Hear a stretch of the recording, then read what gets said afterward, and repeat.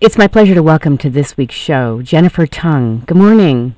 Good morning. Thank you for having me. Oh, my pleasure. I am familiar with Dirty Bomb because I had Valerie and your lead actor, is it Ido Samuels, on? Yes, last Ido. year? Mm-hmm. Ido, excuse me. Mm-hmm. Powerful film. So tell me, how did you get involved in this and decide this was going to be something you wanted to produce? Well, thank you. I'm so glad that you liked the film. I just fell in love with it. My friend Scotty had told me about it. Mutual friends with Valerie, our director, creator, and the more I learned about it, and although I'd known Val since I used to be an actress back in the day, so inspired and just couldn't stop. You know, it's one of those things you just follow your heart, and just so proud. I want to just tell the listeners a little bit about it, if you don't mind. I put it up on my a description up on my show blog, which is getthefunkoutshow.kuci.org. Signing his own death wish, a concentration camp prisoner sabotages the construction of the V2 bomb against the Nazis, while American soldiers struggle to advance against the Germans. I mean, what incredible! I know. And you know, what was it like being part of this film? Well, I think it was like a magical. It's been we've had to work a lot. I mean, every production does, but there was something magical and beautiful that kind of took us and moved things forward, a different energy, and it was like as if it was a calling in a way, you know. Right. And the passion and the love and the time and the heart, everything that each and every person put in made it what it is, you know, today.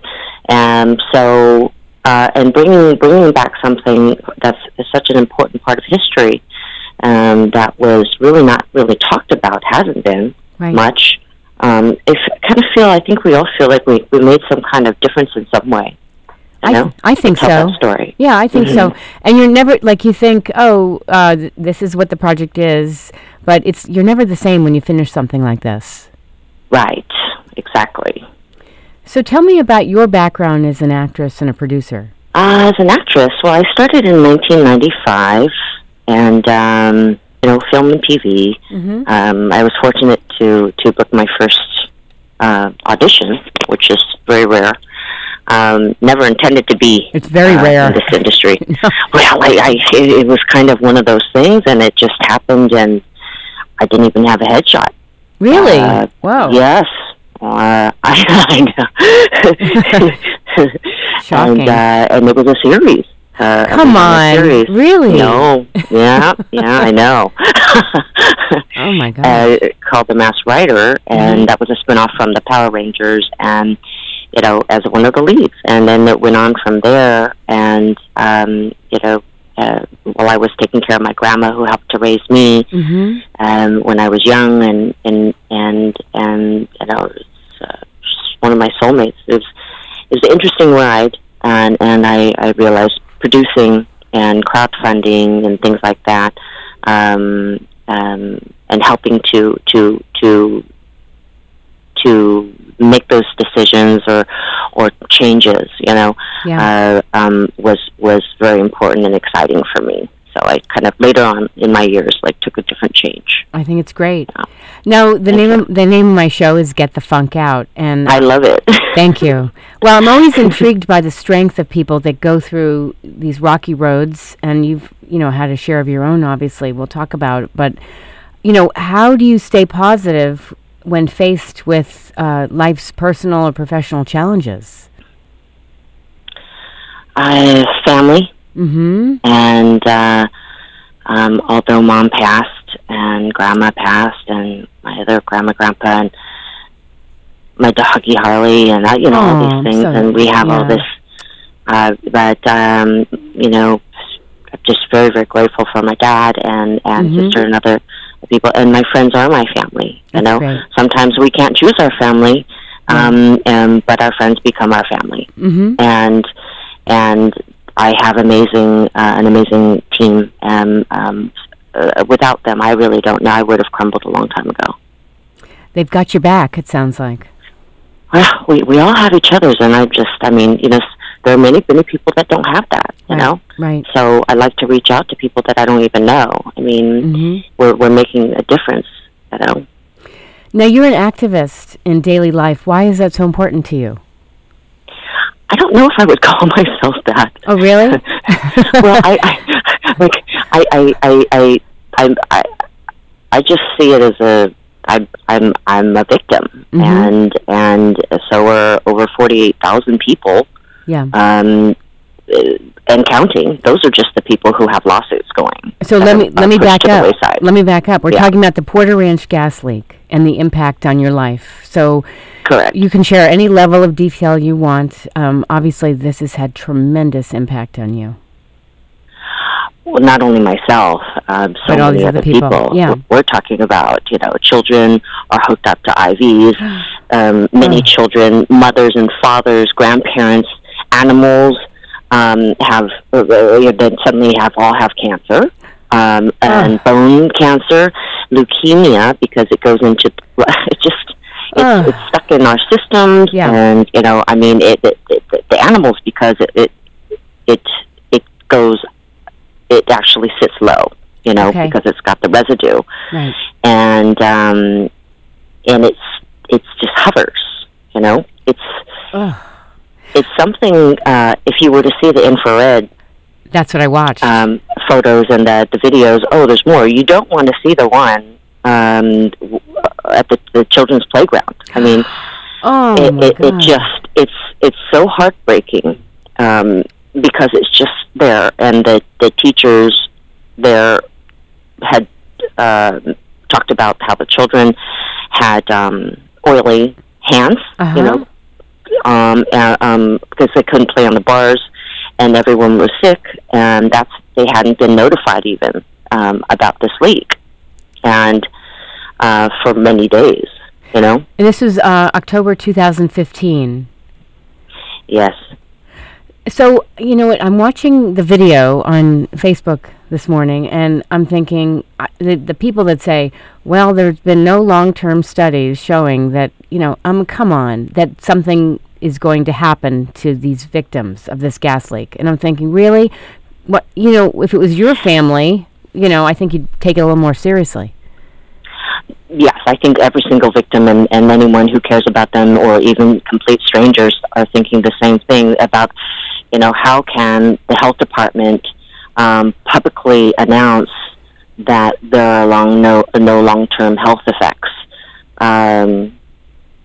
and also to be sending letters to all the practitioners, I believe March 8th of 2016, the one that's on the video, that they shouldn't talk about air, and not perform any toxicology.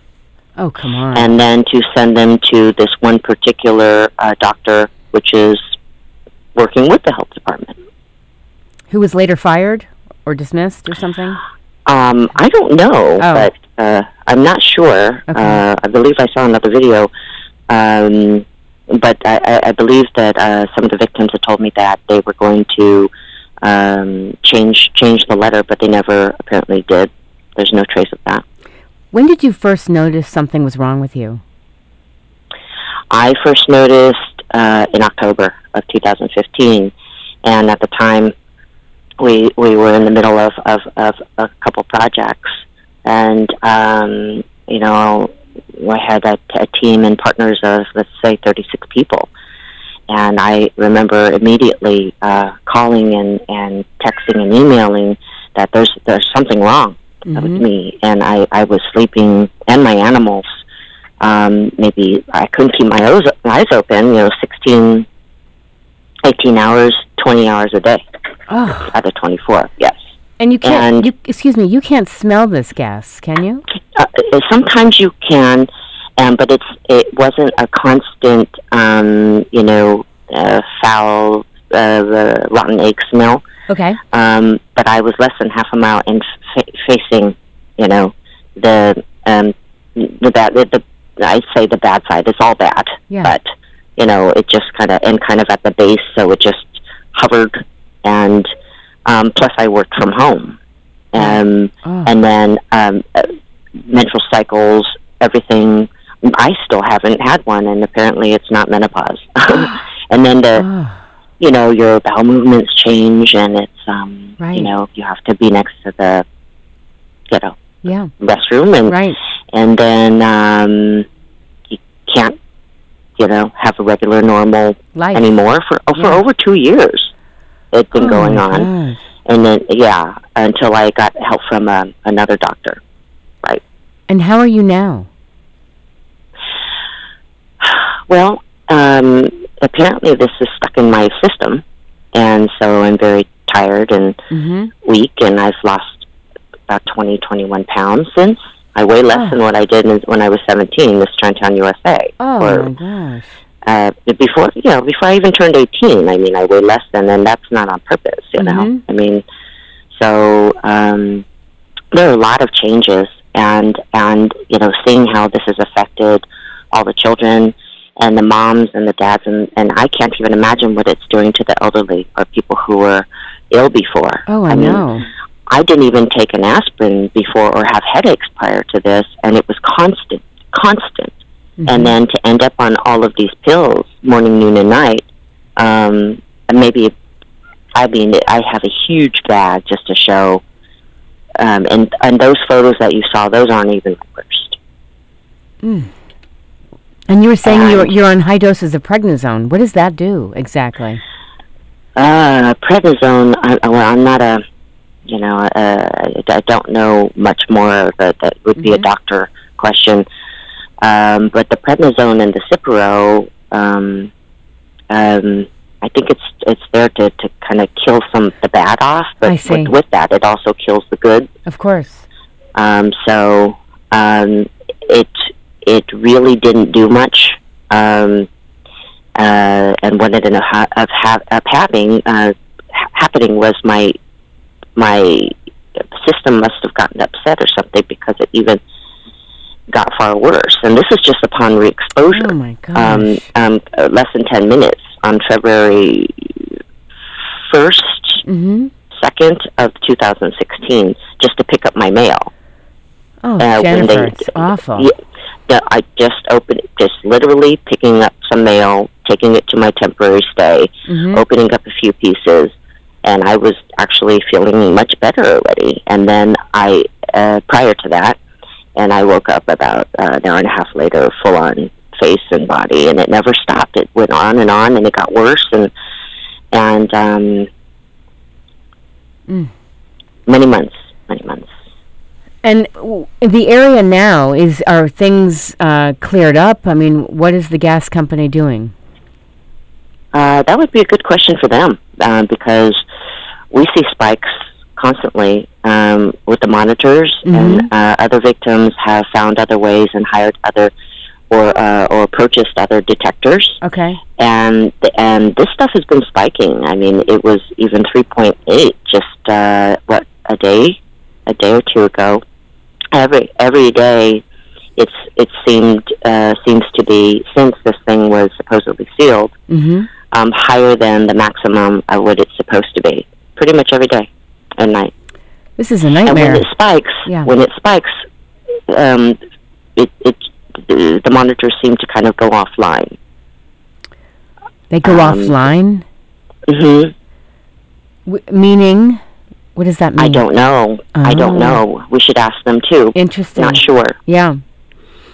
But they used to have, in terms of the Porter Ranch real-time monitors system, they used to have the benzene, toluene, xylene. And they stopped that in 2016, so they don't, it's not available anymore. I really haven't heard much from, SoCal Gas. Right. And apparently the folks aren't able to get to FEMA or get emergency aid, even though this was finally declared a state of emergency. Right. No, I remember reading about it. I just happened to see your video this morning. I feel like this is a bad movie. Yeah, it's a living nightmare. Yes. It really is. It's a horror. it's a real life horror movie. It's you know. Oh my gosh. So, what are you doing to stay positive? Or obviously, some days perhaps you're not. I mean, how do you take care of yourself?